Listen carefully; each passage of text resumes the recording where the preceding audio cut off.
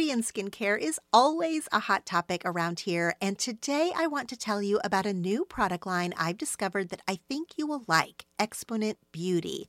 Listeners of the show will receive 20% off their purchase. More details on that in a minute. Exponent Beauty is a skincare brand with a line of activated anti-aging serums that are clinically proven to reduce fine lines and wrinkles. The beauty of Exponent Beauty is their innovative form factor.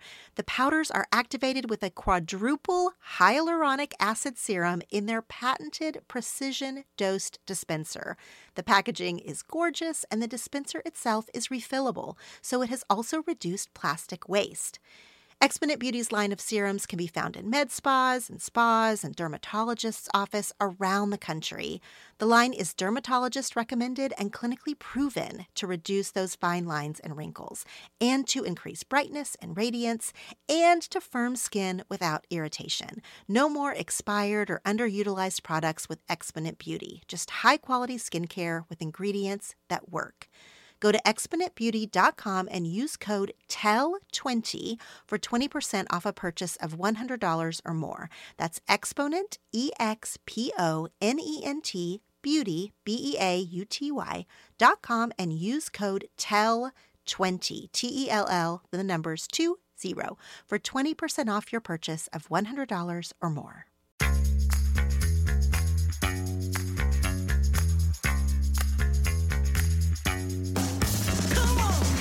I'm Laura Tremaine, and I have 10 things to tell you.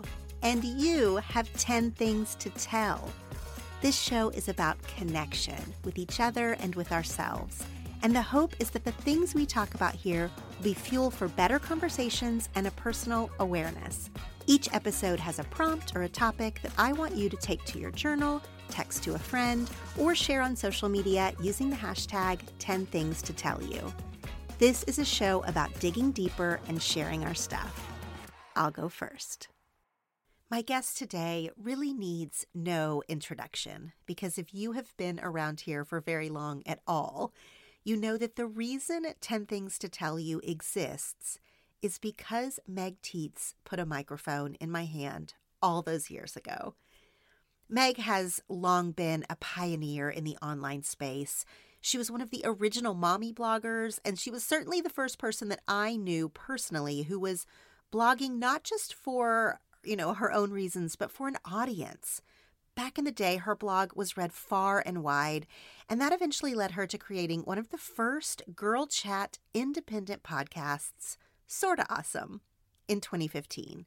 Now, if you didn't already know, let me remind you that Meg and I have been friends since high school, where we initially disliked one another because, we dated each other's boyfriends. And as the story goes, we ditched those guys back then, and we have been close, dear friends since 1994. Yes, that is 30 years, if you are doing the math. I wrote about Meg in my book, The Life Council. She can almost occupy every seat there, and I really do credit her with helping me find my voice as a podcaster during the years that I was a co-host on Sorta Awesome, a show that was really defining for a lot of women. Last week, Meg made the public announcement that she was bringing the Sorta Awesome show to a close at the end of 2023 after 8+ years. And I wanted her to join me today to talk about how to know when it's time to end something that is good, how to listen to your intuition and then take action, and how to bring a whole era to a close. Whether you've been listening to me on the microphone with Meg all this time or not, back from those Sorta Awesome days until now, I think that the conversation will speak to you.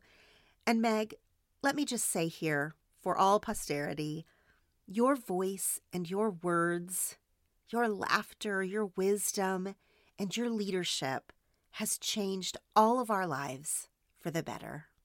Thank you from all of us. One of my oldest and dearest friends, Meg Tietz. Welcome back to 10 Things to Tell You. Hello, and it is so good to be back. Thank you for inviting me. You are one of my favorite people of all time to be on a microphone with. Thank you. Because I just love talking to you, and you are the origin story of me being on a microphone at all. So I just love chatting with you, but we'll get to that in a second. Okay.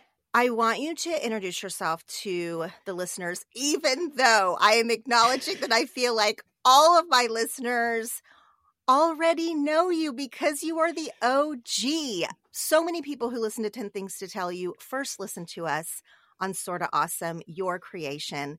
And so I just want to acknowledge that I feel like you need no introduction, but just for the few people who might need to know who you are, can you just give a quick intro? Okay, thank you. Yes. So I'm Meg Tietz. I'm the creator and host of Sorta Awesome, as you just said. It is a weekly lifestyle podcast for women. We started in April of 2015. So over 8 years ago, we started our little Sorta Awesome experiment. I'm also a wife and mom of 5. I have children ranging in age from 4 up to 18, a freshman in college. And yeah, longtime friend of Laura's. We've known each other since before Laura could drive. I always like to put that out there just so people have a concrete way of being like, oh my God, that is a long time to be friends with someone. That is a long time. And you're in Oklahoma, where we both grew up. Yes, in Oklahoma City. Well, we didn't grow up in Oklahoma City, but that's where I've lived for 11 years now. So, and we stole each other's boyfriends. It's fine. It's totally fine now. It's been fine for a long time.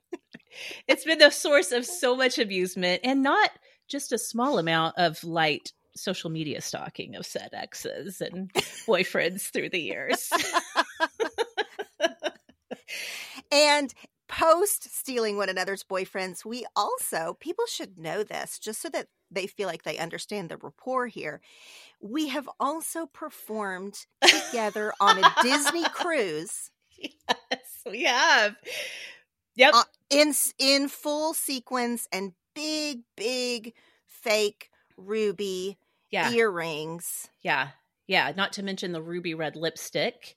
Sailing the Caribbean seas, singing our hearts out, performing for Jesus. Like, we have been through some moments. And Laura, I feel like a thing that we don't bring up enough about that trip is the 24-hour bus ride on a yellow school bus that we took from our hometown to Port Canaveral to board. When I tell that story, people are like, what? That's illegal, isn't it? It was the 90s and questionable even then, for being honest. I cannot imagine putting my diva pansy children on a school bus for 24 hours. Driving straight through. We did not stop. We stopped to eat and go to the bathroom, but we did not stop and spend the night anywhere. That's insane to me now. Well,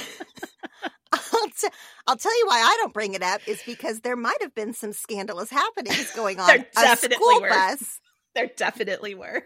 With teenagers overnight. Yes. What? 100%. Some very sketchy things. I could testify. Wait, we've already gotten off track. We definitely have. Today's episode, our conversation is going to be about endings and intuition and journeys, the path. There's so many things that I want to talk about because you have recently made a very big announcement to your audience. And so we're going to talk about that. What did you tell your audience just last week? So I did announce to our audience, to our community, that we'll be bringing Sorta Awesome to a close at the end of 2023, which, believe it or not, is just like we're in the end of 2023, like we're here. And so, yes, after 8 years of creating weekly shows for our people and creating an amazing, vibrant, incredible, singular community online, the Sorta Awesome show is coming to an end. It's a big deal. Yes, it is a big deal. It is. In my conversations with people, I feel like I can sit here and talk about this without a lot of maybe people might expect some tearfulness, and definitely there's been a lot of big emotion that goes into telling people of this. But it was something that I started to know needed to happen kind of over the summer. this past summer, 2023 summer. So I have been able to really come to a place of just being so confident, so sure, and so at peace with this decision that now I think I'm so glad in retrospect, I'm so glad that I gave myself sort of that buffer zone to really work through my own stuff before I began to tell people. So thank you, past me. Good call on that. Because it is truly the end of an era for a lot of us. Sorta Awesome was the first podcast that so many people listened to. Yes. You know, Serial had just come out. And so people were just finding out about podcasts. And when Sorta Awesome started in 2015, it was the first podcast I knew that was, we called it Girlfriend Chat. Yeah. Which has now sort of become a popular genre, but it wasn't then. It was like one of the first of its kind. And so to close that show after 8 years, I mean, I feel like we've all, as an audience, as a Hangout community, we've all gone through a lot together. I mean, let's think about where America was in 2015. It was a different time. I know. It was like, it's a dream to think back on. Like I think back in those early episodes, we might talk about, we've been through a stressful time. And I'm like, what exactly was the stressful time in 2015? I don't even know. It's so true. Yeah. It's so true.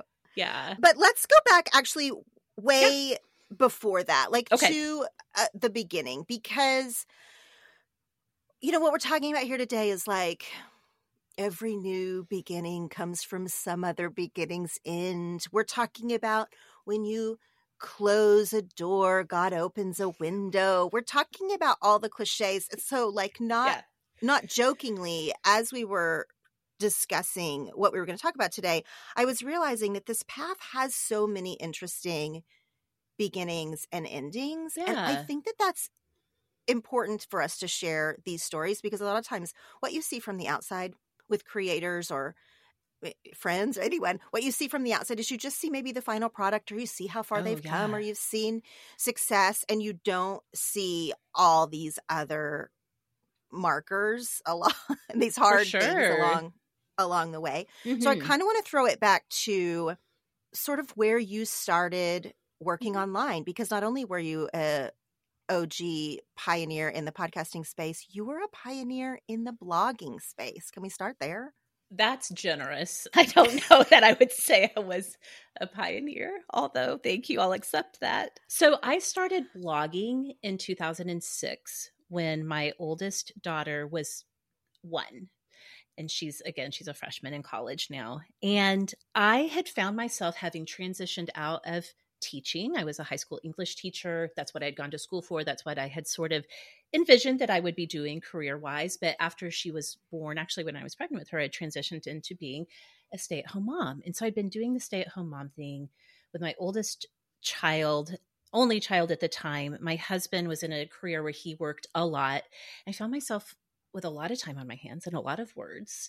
And blogging was this thing that was very, very, very informal back in those days. If you think back to 2006, this is like diary style blogging. This is what we did today and pictures from the park. And so I started a blog called Sorta Crunchy, because in those days I was discovering this world of crunchiness. We live just south of Austin, which is so granola and so very crunchy. And I had gotten into all things natural family living, like cloth diapering and baby wearing before.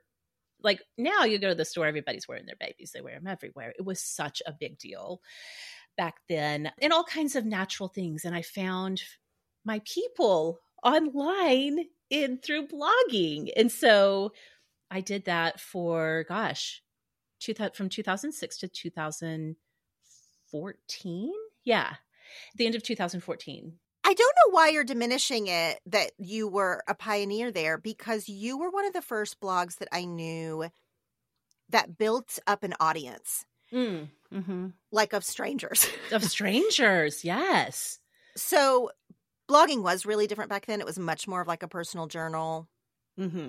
And a lot of people had blogs, and they weren't meant to build up an audience necessarily. It was like the internet was a way. This is how we use social media now, but at the time, it was like this was a way to show pics of the kids to grandparents. Yes. Or whatever. And it was just a totally different vibe. And there were a lot of people doing that. You were among those that started to garner an audience of strangers. Yes.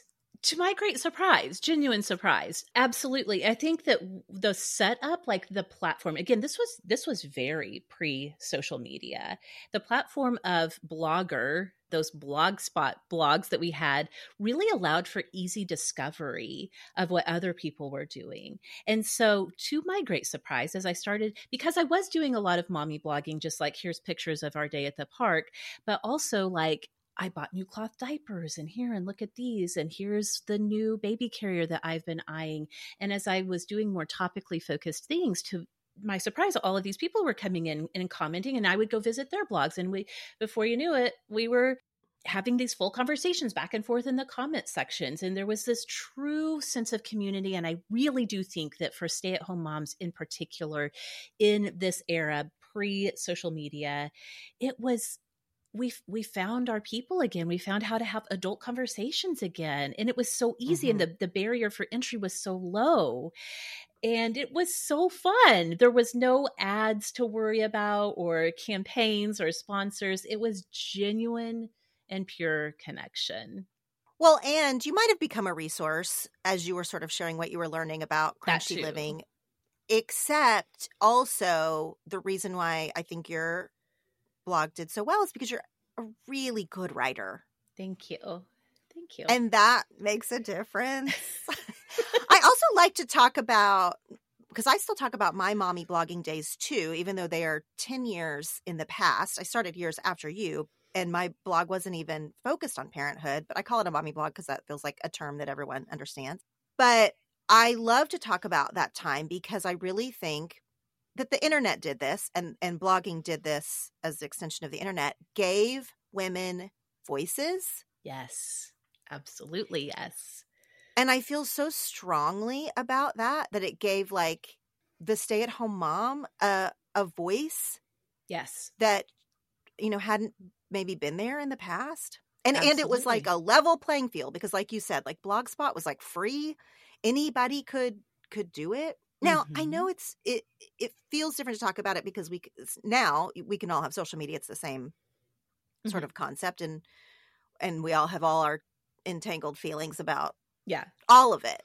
But at the time, it was really powerful and really special. And I do think that you made such a huge impact. But then you decided to, on theme of this conversation, close Sorta Crunchy. I did. And I remember thinking, well, that was such a big decision. Why'd you do that?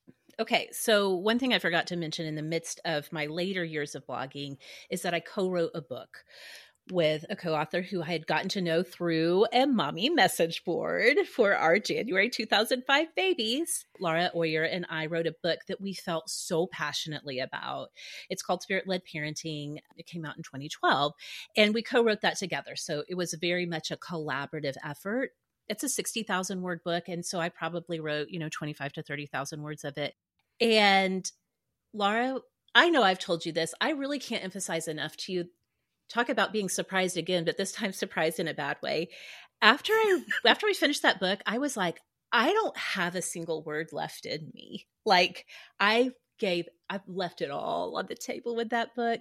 I put so much into it that when I really, truly for me, once that book released and we sort of did our publicity tour through blogging, I don't know that I was ever really the same in terms of my passion for writing. I know so many people like you and other author friends of ours that are like, they sit down to write and it is hard and it's grueling, but they're like, but this is where I have found, like, this is where I feel so natural. This is what I want to do.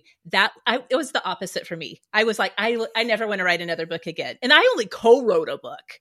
I was like, I have no words left for books, and I don't even have enough words left to do consistent blog posts. And also I got pregnant with twins. So side note. Surprise! Maybe this is just surprise. That's the theme of this conversation. That's so true. But Were you truly burned out on writing words, Mm-hmm. or was it the topic? No, it wasn't even that. It wasn't even a sense of burnout. It was a genuine sense of like, I would go to the well and the well was dry. I couldn't put words together, I felt like. And I do think a lot of that in retrospect does have to do with getting pregnant with twins. It was a high risk pregnancy. And, it was a very overwhelming life situation to find myself in. And my creativity really just kind of dried up. And I think I started to shift into more survival mode even before our twins were born in early 2013. I just think there was just a lot happening life-wise that the creative part of my brain was just like, we'll just be quiet for a while you get through this major stuff that's going on. Mm-hmm. And I don't remember, because now it's been so long, and I don't remember if we talked about this aspect of it. I closed my blog as well a few years later, but part of me wanting to close my blog or make that ending was less about the writing, even though by that time I was writing less online. I was, more on a microphone, or social media had really changed the game. Mm-hmm. But it was also about the branding of my blog, which was Hollywood Housewife, which is still a great name. It is so good, yes. But it wasn't really representative of what I was doing or the kind of work I wanted to be doing. And I was like, this is kind of a misalignment for yes, what people think of when they hear that name, and then the kind of work I wanted to be doing. So it just felt like I need to close out this Hollywood Housewife era. Yeah. Did you feel that was sort of crunchy? I mean, I know you were still a crunchy person, yeah. but were you like, I don't want to be this, brand is an icky word when you're talking about people, yeah. but you know what I'm saying? Yeah. It feels like a little pigeonholed to just be like, this is who I am. And you're presenting yourself this way. You kind of maybe start to realize, or I guess in some ways I started to realize, I just didn't want to be known just for that. And it did feel, especially after my twins were born, and I was so overwhelmed and truly in survival mode. And I was not able to do a lot of the quote unquote crunchy practices that really are a part of that community, that part of what people would expect from me. I could only breastfeed them for 6 months, and that was a struggle. My girls, I had breastfed until they were 2. I did the whole extended breastfeeding thing.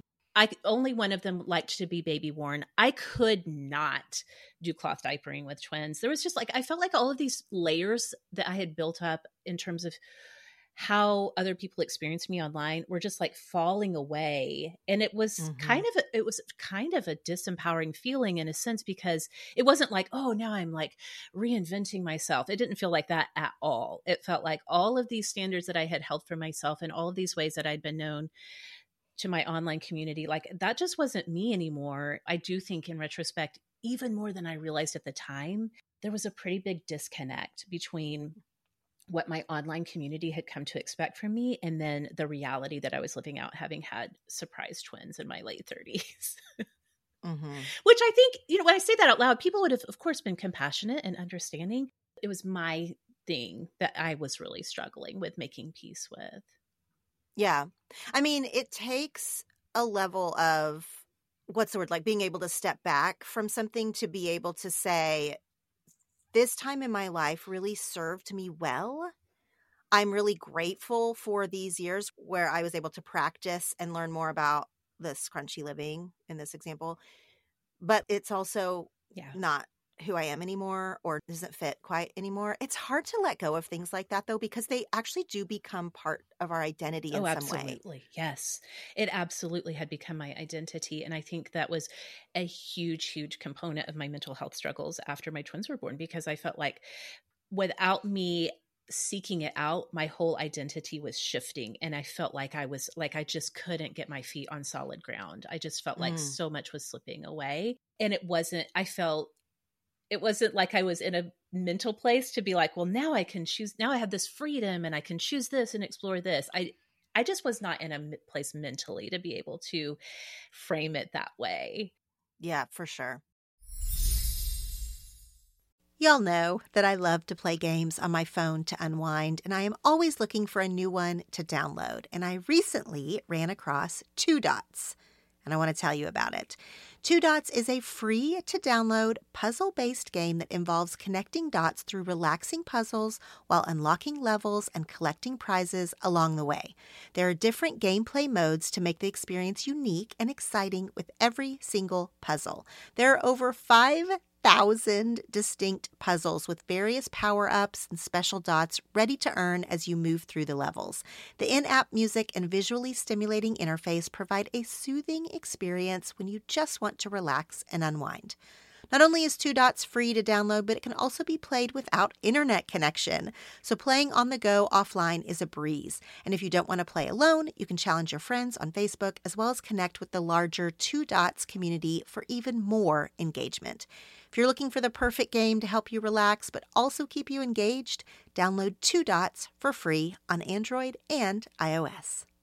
It's not every day that you find a product that you truly love and want to shout about from the rooftops. Well, friends, I have found something that I am genuinely excited to share with you today, and that is Born shoes. Born shoes are made with the best top-quality leather with functional stitching and flexibility.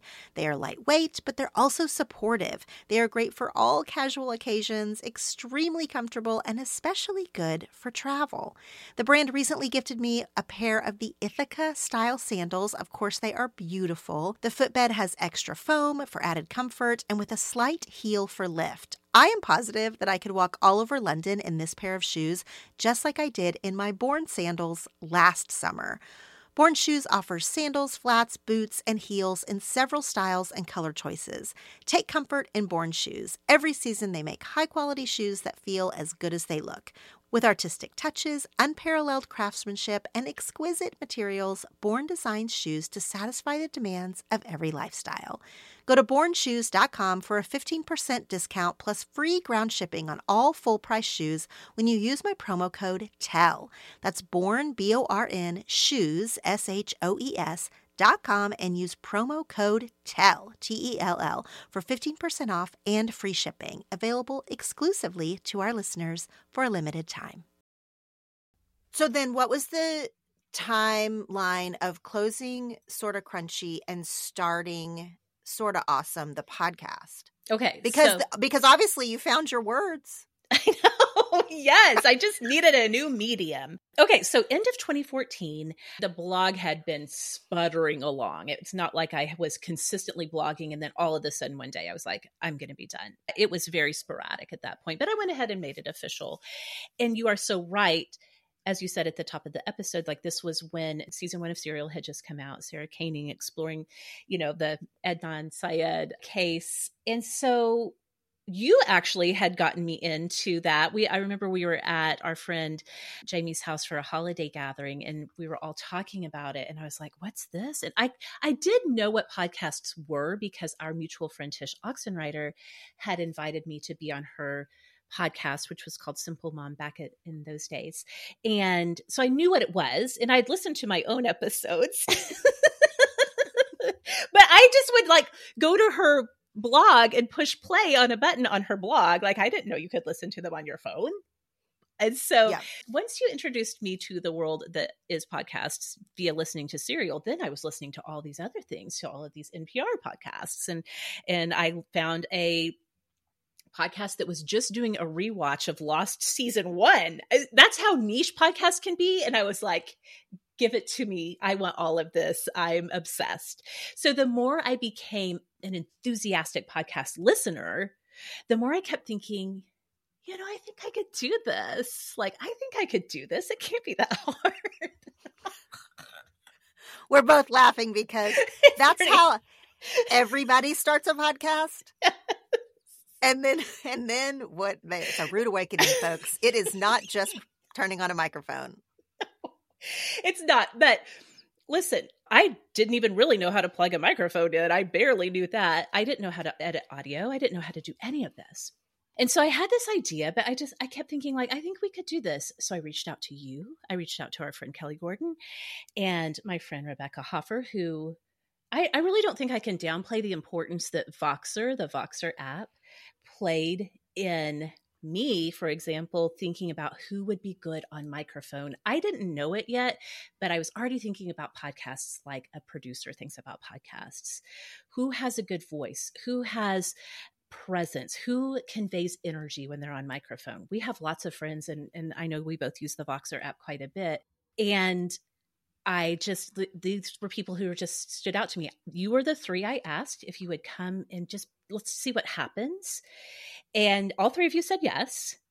And we didn't even know enough to even like give pause to it. So I'm like watching every tutorial on YouTube that there is about how to edit a podcast, how to upload a podcast, how all of that works.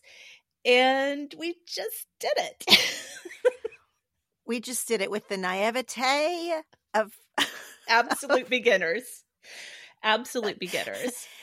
Okay, but let me interrupt you for two things. One is, if you're unfamiliar with the Voxer app, it is a voice messaging app. And so you can kind of get a real sense about who, like she's describing, might, be good with their actual literal voice. Mm-hmm. And then also who maybe talks too much. I am known for talking way too much on Voxer, so I don't know why you chose me, but thank you. And then secondly, Kelly Gordon, one of the co-hosts that you chose, that friendship came out of, or maybe you knew her a bit before this, but in our blogging days, mm-hmm. At this point we were winding down, but in the heyday of our blogging days, you, Meg, had formed a group of fellow bloggers. Yes. And that group exists to this day. It is one of the most formative friendship groups I've ever had in my life. I'm mentioning it because, first of all, that's where Kelly slides in from. Mm-hmm. But secondly, because it's going to matter to the rest of this conversation that you have always been creating community. Always on a smaller scale, like, putting together fellow bloggers to be able to talk about blogging, which is how that group started, or the audience that you had built up at Sorta Crunchy, who were really like finding kinship in one another. And then what started almost immediately to spin out of Sorta Awesome. Yes. You're going to have to ask me questions about this, and I'm going to just be like, I don't know. It's not like I feel like every single time I start a community, I just stumble ass backwards into it just coming together. I don't know. I'm genuine when I say that. You're so annoying right now. You're like my mom, who's like, I don't know how I made this amazing meal. It just came together. This was what was in my pantry. And I'm like, I feel. Yes, I'm Donna in this moment. I'm sorry. I'm genuine when I say it's not like I had like any kind of instruction and about like, here are the guidelines of a healthy, thriving community, online and in person. No, like I don't know. Just happens. Well, it just happens around me. Oh my God. I'll just tell you what it is. Okay. Fine. Okay. Fine. You are magnetic. Oh, thank you. I mean, people want to be around you or part of something you're creating or associated with you, or, all the different things that a leader is very naturally. You are magnetic. And I think when we think of leaders, maybe we think of like, politicians at a lectern or something. Like we think of this certain kind of leader maybe that we have in our mind that's very authoritative. You are a leader from within. You are a leader like, I will be sitting in the circle with you. I will not be above you preaching down at you or anything. You are a leader that is like a warm fire that people want to come and be around. This has always been true. This has been true from our childhood. This is certainly true in your online work. And so I'm not surprised by it. The point of surprise here is that when we started this podcast, I mean, you started it and I was along for the ride as a co-host, and we did not know what we were doing. Although, like you already mentioned, that you were already thinking like a producer without being fully conscious of it. You also started that show. We're joking about not knowing what we were getting into, but you started it from a very professional position.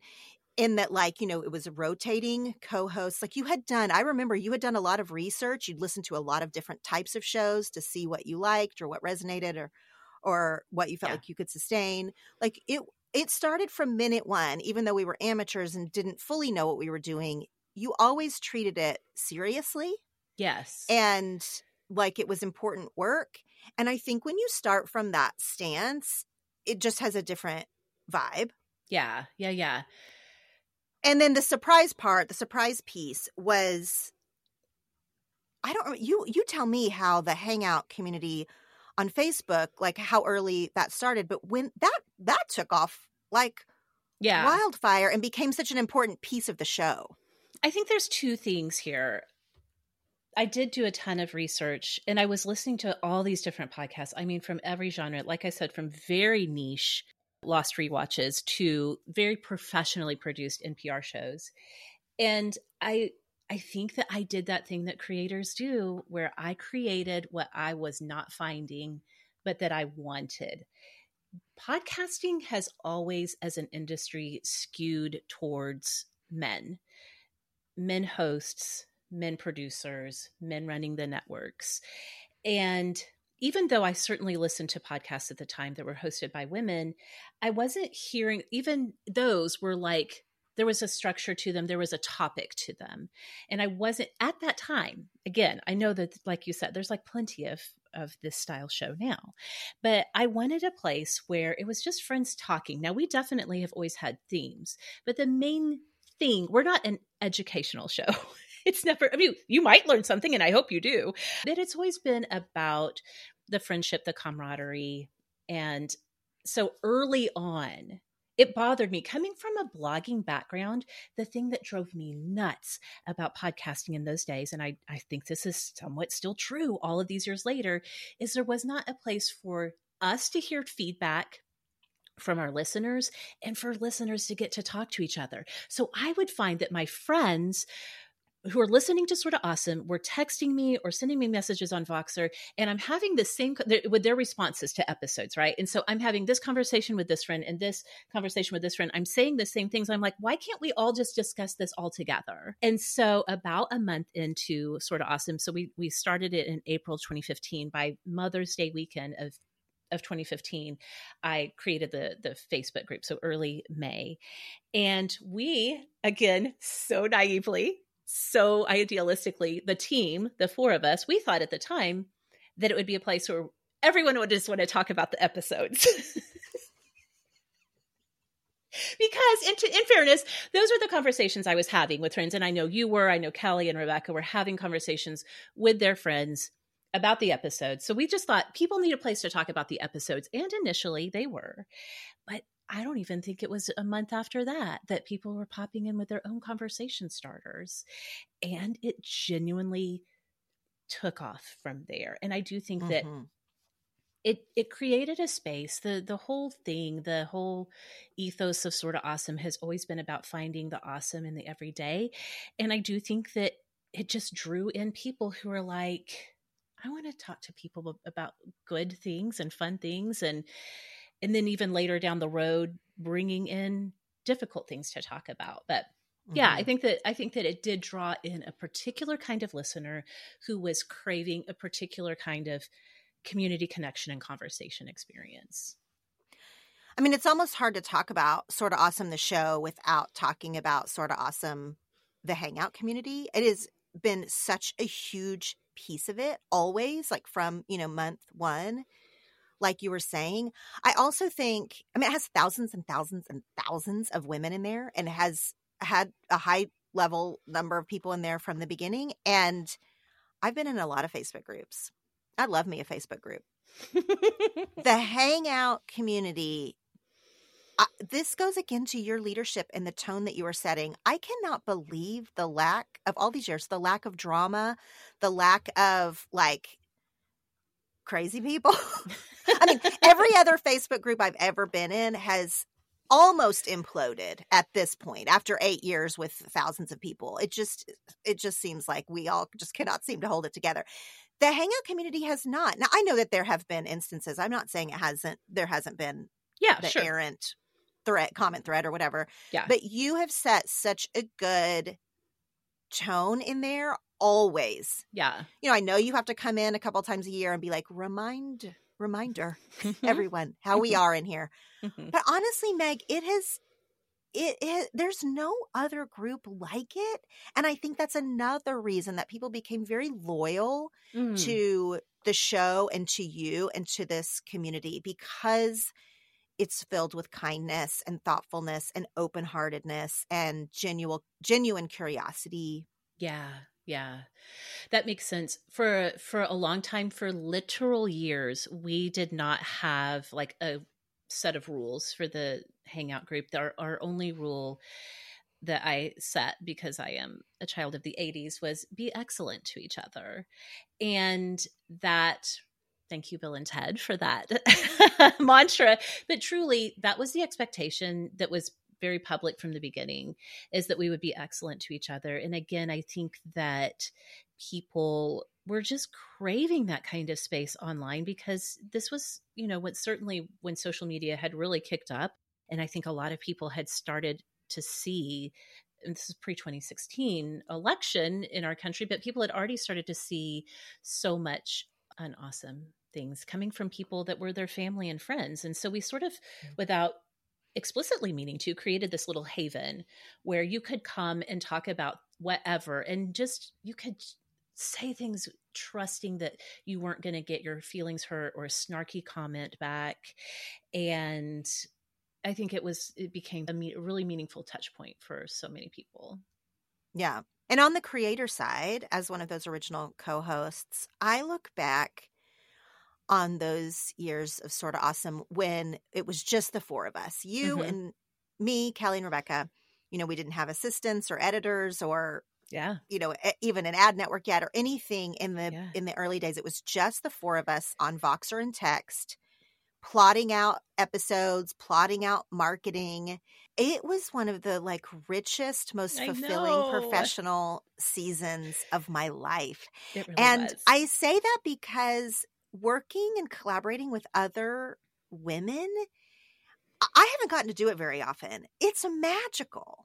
Yeah, it really is. I can't imagine. I know you and I've had vastly different professional experiences, but I now can't imagine having a work environment that's not very woman first, woman driven. Everything that we have done behind the scenes has always been about caring for ourselves, caring for our community.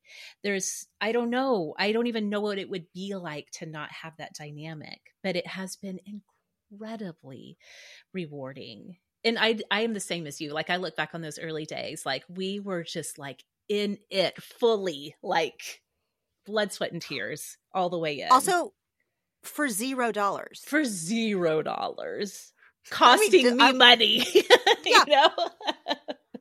I mean, I need everyone to know that there was no money for that first, year, maybe. I don't know. We did that. 2 and years. Not only yeah. 2 years. Yeah. I mean, because I remember when we started to be compensated, and it was such a huge deal. And I was also at the time being wait, we get to be paid for this? Yeah, exactly. Because I felt so lucky. Yeah. And in those early days, we would listen, all four of us would listen to every episode and then give feedback, notes. On Voxer. Yes. We were trying to figure out what worked, what didn't, what landed, what could be better next time. Oh, yeah. This co-host had certain strengths. Yeah. This co-host should really lean into certain episode types or whatever.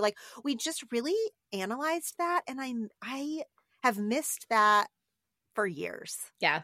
I think we were all teaching each other how to produce a podcast. All of us, especially those Voxer conversations after episodes would drop.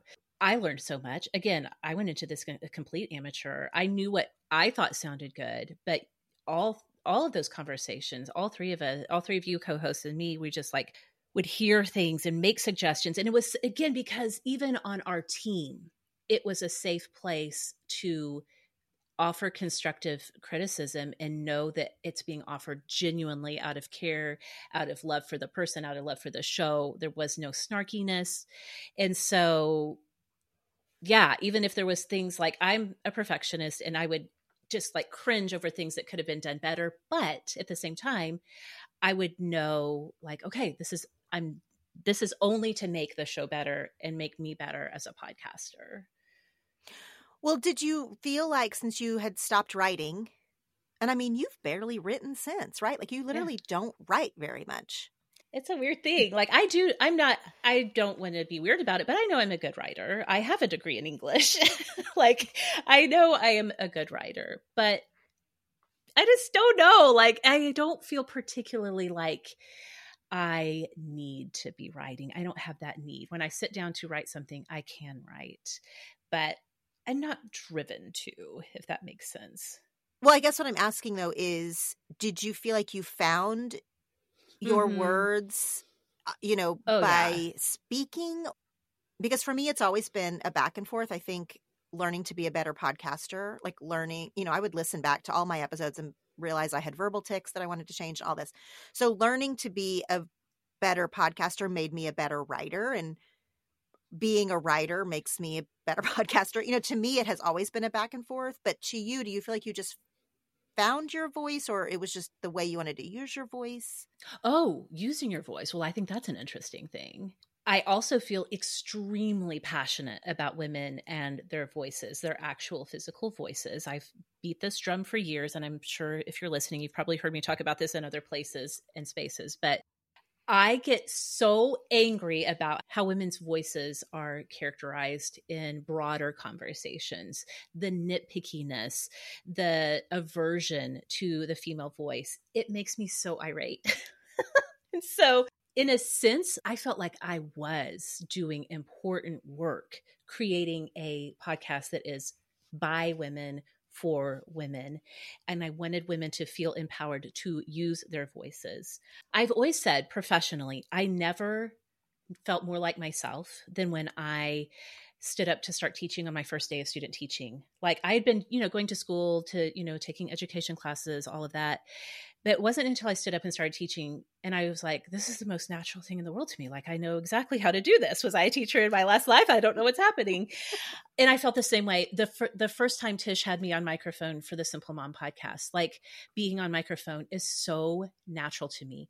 Writing does come natural to me, but it's also like there's like a certain amount of work that goes into it, some polishing. It's a little bit more toil to me. Getting on microphone is literally never work for me. And so I have loved every minute of this part. And like on a philosophical level, felt like we're doing something so important by showcasing women's voices. Yes. So, yeah. Yeah, it's threads of the same thing that was happening in blogging, even though this seems to be your natural gifting, but it is similarly positioned in like championing women's voices and things. Yeah. With sunshine, outdoor activities, and so many fun things to do outside, it is impossible not to enjoy all of these good weather days up ahead. Of course, we all know that more sun and fun means more sweating, and yes, more odor. That's why I'm excited to tell you about Lume. Lume is the first of its kind in the full-body deodorant world and is seriously safe to use on any and every part of your body. It was created by an OBGYN who saw firsthand how regular body odor was being misdiagnosed and mistreated.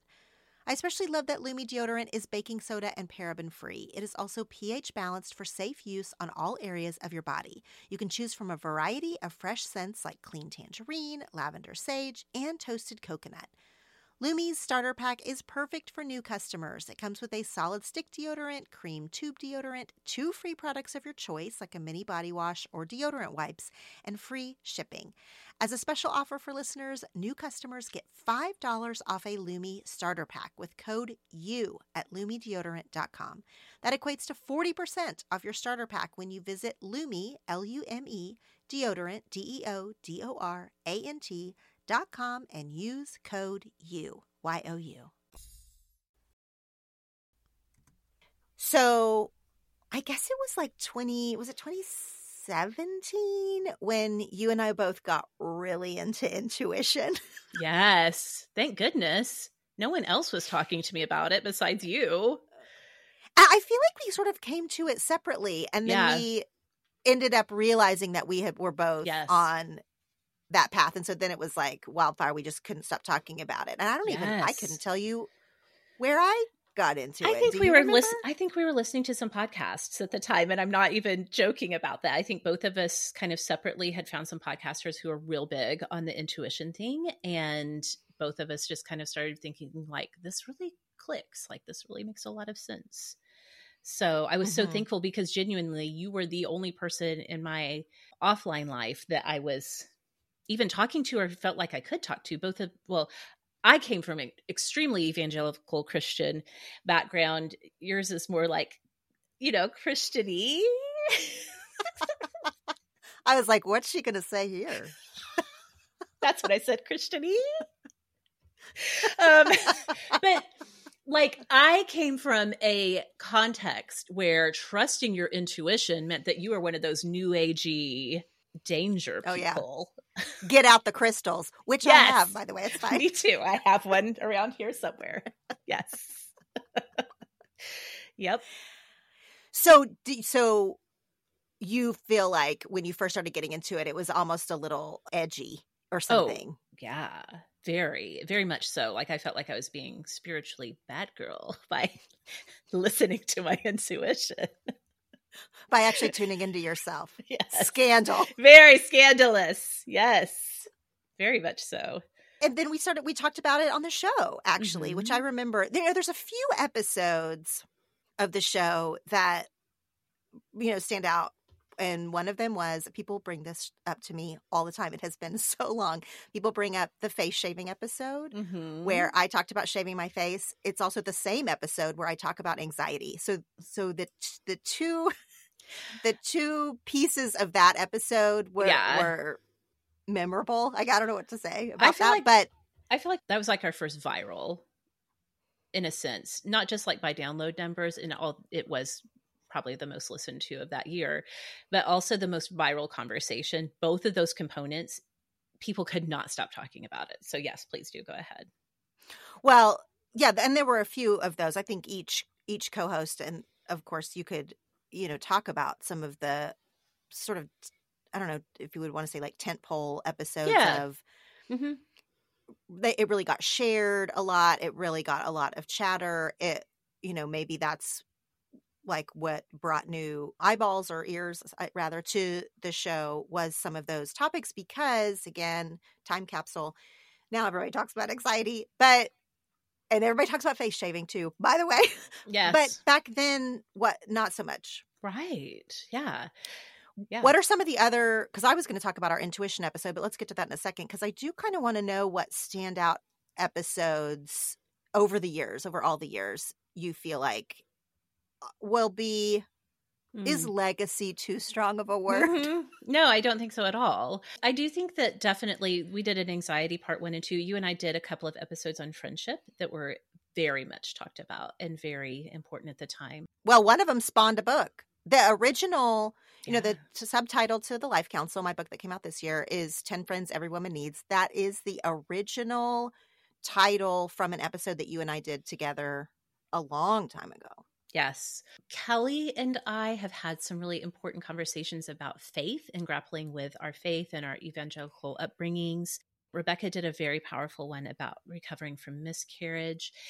I did one that people still, all of these years later, this came out in 2017, about recovering from postpartum depression, that I think was really interesting, the reaction to that. And as I'm saying this, I'm like, all of these like heavy, like difficult episodes, I think are the ones that people remember the most, because they were probably the ones that had the biggest impact directly on people, like looking at their own lives and bringing something into their own lives in the way that you have very naturally done in your books and in your work, inviting people to bring it into their lives. Well, I feel like those episodes of Sort of Awesome invited people to kind of either examine their own lives or pass it on to other people. I love doing, like Rebecca and I have done some confessions episodes that I will still laugh about to this day when I listen back.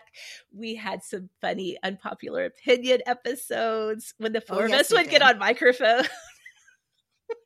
You never knew what was going to be said. We had so much fun, but I don't think those are the episodes that people are going to be like, that made an impression on me.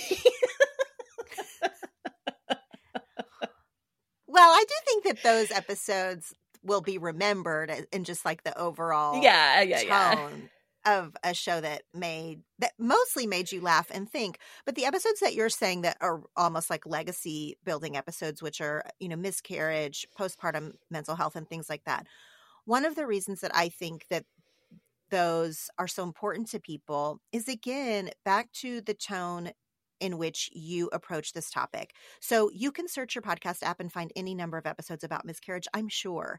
And often it might be presented, or the information that we're getting sometimes about these hard things in life are presented maybe academically or medically, right, or clinically. information. Yeah, clinically, or like from an educational standpoint. And we want people to learn and educate themselves and that kind of thing.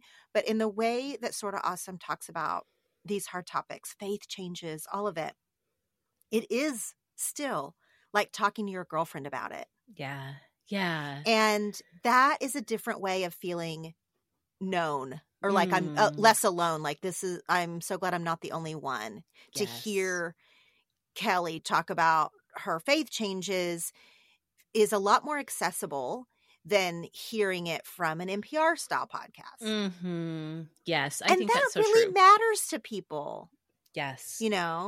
Yes. And if anything, I do hope that the conversational approach that we've taken has created a sort of like a model for people to have those conversations offline. I mean, it's influenced me so much. The work that I did with you on Sorta Awesome became, kind of some of my most important messages, sharing your stuff, becoming less lonely. A lot of that was coming in tandem with what I was writing online and stuff. But I wouldn't have realized how many women needed that message or needed to talk about some of these things had it not been for the Sorta Awesome community. That was just really just so important. And when we did that intuition episode that we already mentioned, sort of just talking to each other about how we'd gotten into intuition. Yes. And I'm not laughing about it, because it really is very important that women learn to really, we just mute ourselves, we numb ourselves, we talk ourselves out of how we really feel. There's so many ways in which women do not listen to their intuition. So I loved that we had that episode back in the day, but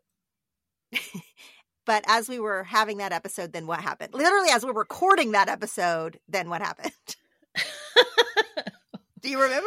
Well, I mean, this is around the time when you realized it was time for you to step away from Sorta Awesome, because intuitively you were like, oh, I do want to do this, but I got my own vision that I want to pursue, for sure. And those things, I feel like those sort of dovetailed together. Like we were talking about intuition. Yeah, we were talking about intuition together it was like dawning on me in the moment that even though this thing I was a part of was incredible and life-giving and good work, it was also time for me to step away from it, which is one of the things we're talking about today. Is it's much harder to know when to end something when it's going well, or it's successful by any measure, or people like it. Like there is no big breaking point. There is no like toxic thing about it, but just knowing to end a thing, even when it is good, is hard. It is. It really is hard. And I think it's worth noting, in some longtime listeners to Sorta Awesome, especially, I feel like I maybe addressed this with our Patreon supporters, may know that this isn't the actual first time that I thought I was going to close Sorta Awesome. For a time after you left the show at the end of 2017, and for the first part of 2018, I really thought that I was probably going to close the show sometime that year. I thought I might like to go back to my true first love of teaching and do seminars and try to form a curriculum that I could share with people around community, because even though I laugh and say I don't know how to do it, and I don't quite, I've learned a lot, even if I don't particularly know about the starting of one. I have learned a lot through the years about creating community culture. And so I thought I might travel and do like give talks and do all of that. And so I was pretty well convinced in 2018 that I would close Sort of Awesome. I had told the team, people were sad.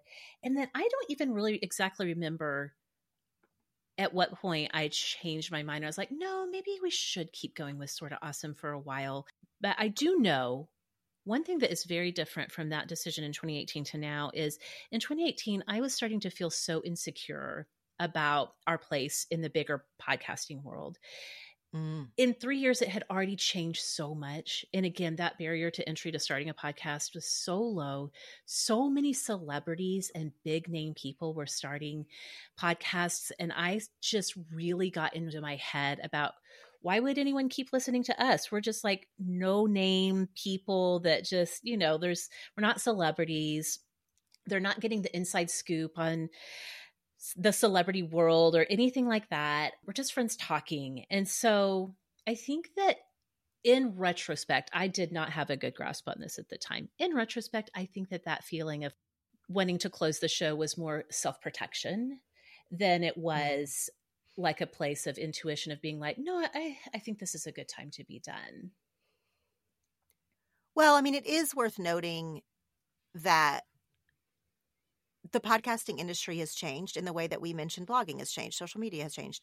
So has podcasting. I don't know if listeners, I don't know because I've never been solely a listener, like if they're able to sort of see that landscape of the explosion of podcasts, which philosophically is a good thing because I want people to be able to share their stuff. Yes. But also it affects download numbers. It becomes more competitive. It affects advertising dollars. Like it's a struggle for independent podcasters, honestly, when more and more big, fully funded companies jumped into the podcast game. And it is hard to stay the course when dollars dry up, ideas dry up, the competition gets fierce. Competition, yeah. Yeah, that's a real part of it. And sometimes that's hard because now you can look back and feel like it wasn't necessarily intuition. It was these other things we're discussing. But it can be really hard when you're in it to be able to tell intuition from like data. And if those things align or if they don't. Like if you should dismiss your intuition and go with the data, which sometimes, I don't know, it might be a path, or dismiss the data and go with your intuition, which is something I think you and I would often argue. But that's so much easier said than done. Yes, exactly. And that having that experience in 2018 is why I gave myself so much time to sit with it in 2023 once I began to know it's time to be done, because I like wanted to be so for sure. Now, for other people, this may come more easily. And it wasn't necessarily that I was not trusting my intuition. I guess I just really wanted to sort through and let any insecurities that I was having, any like all outside things that might be making me feel like it was time to close the show, I almost wanted to give them a chance to say their piece, if that makes sense. And so that I could be so sure that what I was hearing crystal clear was coming from my bigger sense of knowing that this is the thing to do this year. And so, like I said, it was probably by the time I even said it out loud for the first time, which was to my husband, was probably like June of this year. So, and I didn't tell anyone on the team even until around August, so, or July maybe, but I gave myself a lot of time to really sit with it. Was Kyle, your husband's reaction surprise, or did it make sense to him too? Because I also feel like in this conversation of endings and beginnings, you're not always going to judge by people's reactions. Like sometimes you have to really quiet other people's reactions and sit with yourself. Yes, yeah. But also sometimes people's reaction can either be a mirror. Like if you say, I'm thinking this, and they also say, someone dear to you, like a partner says like, that feels right. Then that can be an affirmation. If they say, oh, let's think a little bit more, then that can be a moment also to pause. Like it's funny to talk about. We talk about intuition is really, you have to listen to your own. But if you're not in the practice of listening to your intuition, then right, it's hard to fully trust it. Absolutely. It really is. And I do think that it is such a balance between this is what I know I need to do. And I know the people around me may not understand it, but I know this, as opposed to sometimes it's more of like, I think this is the thing I need to do. Like, I'm going to take a few steps forward and see what other, the people that I love and trust, what are they saying? Kyle's reaction was pretty much what most people's reaction has been, which is like, okay, like I support you and it makes sense. Kyle specifically, he's even ever since I've told him that I'm closing Sort of Awesome, he keeps coming to me with these ideas of like, you could make a show about blah, blah, blah, blah. He wants me, he's like, you're so good on microphone. It seems like a waste for you to not be creating a show.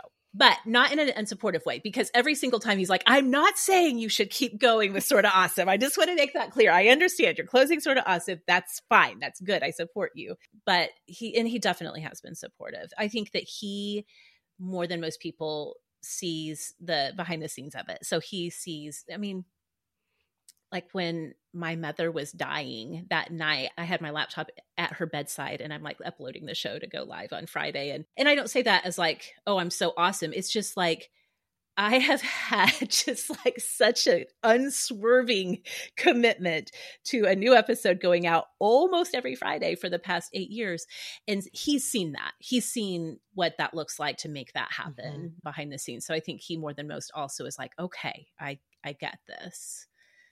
So I'm so glad you shared that story, even though that's, I'm sure, sort of a sensitive thing to say out loud. But like, I want people to know the dedication that you have really given to this show and this community, and that you have not taken a break. Yeah. And 8 years, a lot of Fridays, everybody. It's a lot of Fridays. It really is. And that's another thing too. I actually used that idea. Like I really had to ask myself when I started thinking it's time to close the show. I was like, am I just burned out? Like, do I just need to take a break? But I began to realize, and I actually did even take a few Fridays where like Kelly and Rebecca would host the show, or we would pull and do like a rerun just to kind of check in and see like, am I just burned out? But I do feel like the feeling that I know in terms of it being time to close the show is so much bigger than just like, I need to take a little time off and I'll get recharged. I'm saying this to all of my friends and the team members as I'm closing it. I genuinely believe that Sort of Awesome, we've done what we came to do. And I'm so proud of it. And I'm so thankful for it. I have so much gratitude for it. And I just think that what we came to do is, it's been done. It's complete.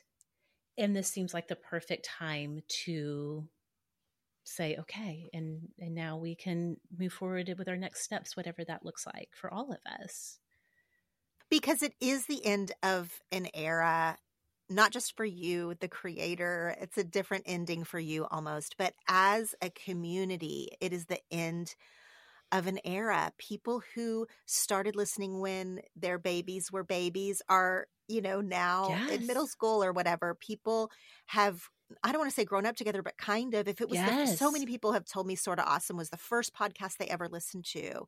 And now the world is really different. So we have really expanded together. We have grown together.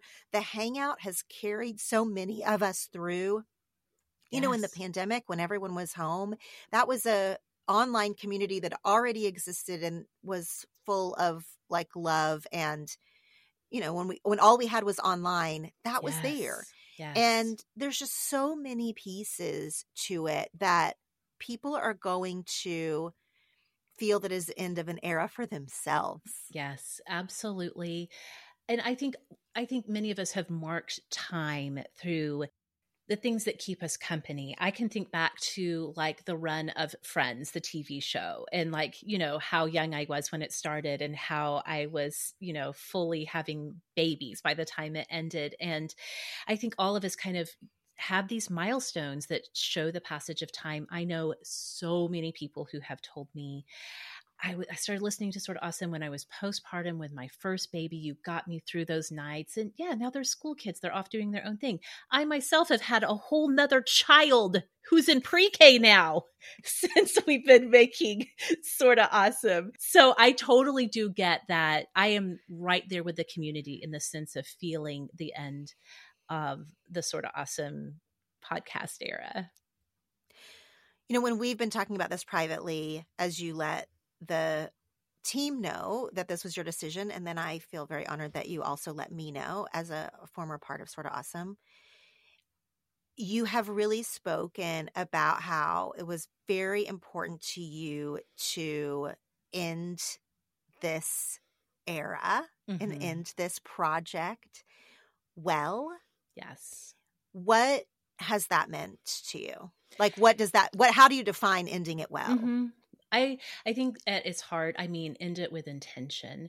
And as I just kind of said in passing when I was talking about ending Sorta Crunchy, I just let Sorta Crunchy fizzle out until I just finally was kind of like, we got to call it. I'm not blogging anymore. This is over. And I did not want to have that experience again. I've always kind of felt a twinge of regret over how I closed Sorta Crunchy. There wasn't like this huge high stakes thing, but just for me, myself, to have not given it the ending that I felt like it deserved for how much it had kept me company and kept me writing and kept me creative for all of those years. So I felt like with knowing so far in advance, I actually was going to close the show at the end of October, but then just through conversations with people at our ad network, I was like, okay, no, yeah, that's fine. That's fine. Let's just go through the end of 2023. That feels like a good, solid ending point. I wanted to intentionally give every person who's been a part of Sorta Awesome a chance to have that final feeling like this is their last episode. Because as you've talked about, Sorta Awesome is the podcast that I created, but it has had a collaborative component from the beginning. So not only the co-hosts who have been mainstays, but then, a few years ago we brought in regulars who, Katie and Julie and Mindy, who are bringing regular conversations to the show. And I wanted them to all have a chance too, to know like, okay, this is the last one I'm going to record for Sorta Awesome. This is what I want it to sound like. And so I'm so thankful for this long runway that we've all had to mentally prepare. It was really important for me, for the team as well, to have a lot of time to work through their emotions about it, to think about what their next steps are before the community knew, because it is so hard. I think for me, the hardest thing when you have to bring something to a close is managing your own feelings and feeling like you have to manage the feelings of others. And I don't know if that came from, when I was a kid, my family moved a lot. My family moved towns every couple of years, every 3 to 4 years. And so I was the friend who moved away a lot. And I hadn't really thought about this until recently, but that experience of being the friend who moves away, you're managing your own feelings as a kid about leaving this school and this friend group that you've come to know and love. And also your friends are sad, and how to make space for both of those things. I think that maybe on a subconscious level, I wanted to give everybody on the team a chance to have their own sad feelings, to talk through it with their friends, to process it themselves before we began to make space for the community to express their feelings about it. Well, and telling the community a couple of months before the official last episode, it lets you hold their hand as the leader that you are, as I mentioned, until the end, instead of just severing it and walking away. I don't think that you would necessarily do that, or even let it fizzle, like you said. I think that is so true. And, I've even after I decided like, okay, I really do know it's time, I would start to think about like, well, what if I just pushed ahead? Like, what if we just gave it a little bit more? And I could sense in myself that once I knew, I could see that, yeah, I was grappling with some feelings of like, gosh, I feel so bad because I know people are going to be so disappointed, and people have come to rely on Sorta Awesome for this and this and this. And so I feel so bad. Not really taking that away from them, but like, that's not going to be there for them anymore. And I'm the one that made that call. You know what I mean? So I felt guilty about that. But I knew, as I kind of like tried to imagine, well, what if we did just do like a little bit more? What if we even just like pushed ahead with Patreon and did that for like an extended amount of time? I could sense that I would start to feel resentful of it because I knew I have known so much. It's time to bring this to a close. And somebody said something in the Hangout. I wish I would have taken a screenshot of this. I so regret that I didn't. One of our awesomes said in the Hangout, another person was grappling with a decision they had to make. And they were feeling guilty and they didn't know what they should do. And this awesome had said, I can't remember where I heard this, but I've heard it's always better to choose guilt over resentment. And that just hit for me. I was like, that is so true. I know that I may feel some feelings of guilt on this end to bring this to a close, guilt for what this means for the team who've come to rely on this for this part of their life, what it means for our community. But I know I would rather work through the guilt of it on this end than have an extended amount of resentment. And I didn't want to leave Sort of Awesome with any resentment at all. Mm-hmm. And I think that's an important component of my desire to end things well, is to leave without resentment, to leave with just such good energy around it for me, for the team, and for the community. Yeah, it's so wise, because how many times have we looked back and been like, when something did end, and we can look back with a little more hindsight and be like, well, actually, that thing should have ended before, Yes. Yes. A lot of us cling to things out of nostalgia, out of obligation, out of expectations. Yes. And then when we get some distance from it, we're like, yeah, that thing was over long before we actually called it. And that's actually it's not bad, to hold on to things necessarily. But then sometimes you think, well, I lost a little time by holding on to this thing that was actually over. Exactly. I lost a little creative energy. There was something lost in the holding on to something past its time. So knowing truly when to end, having the runway to end it well, which is what you're doing. I mean, you're saying that you really knew this in June, and you gave yourself, your team, and now the audience plenty of time. It's so wise. It's so generous of you. And I don't like it when people say that they're proud of their friend. It sounds really condescending. I don't know why it shouldn't. It should be a compliment. I am, as your friend, like, so proud of what you have created here, all this work you have done over the years, how you have changed people's lives. The tendrils of Sorta Awesome are so vast and so long. To this day, people mention to me all the time, either they, like podcast listeners say it to me, people who've read my books, people I meet in real life. So many people say to me something about Sorta Awesome. They either heard me there, or this thing about Sorta Awesome changed their life, or it comes up all the time. And I haven't been on Sorta Awesome since 2017. So I just want you to know the tendrils of this are so far reaching. They're so important. You've really made such a difference in people's lives. And talk about a legacy. Thank you. I was sitting here saying I'm fine. I don't have any emotions around it, but this makes me really want to cry. So it's really important. Thank you. It's important work. And I've gotten to watch you do important work your whole life, but this is really the most important work I have seen. It's so beautiful, and it has impacted so many of us. Thank you so much. I just want to take all those words and just wrap them up. Keep them right here. Well, the good thing is they're recorded. They're recorded. I can keep them wrapped up. You can listen whenever you want.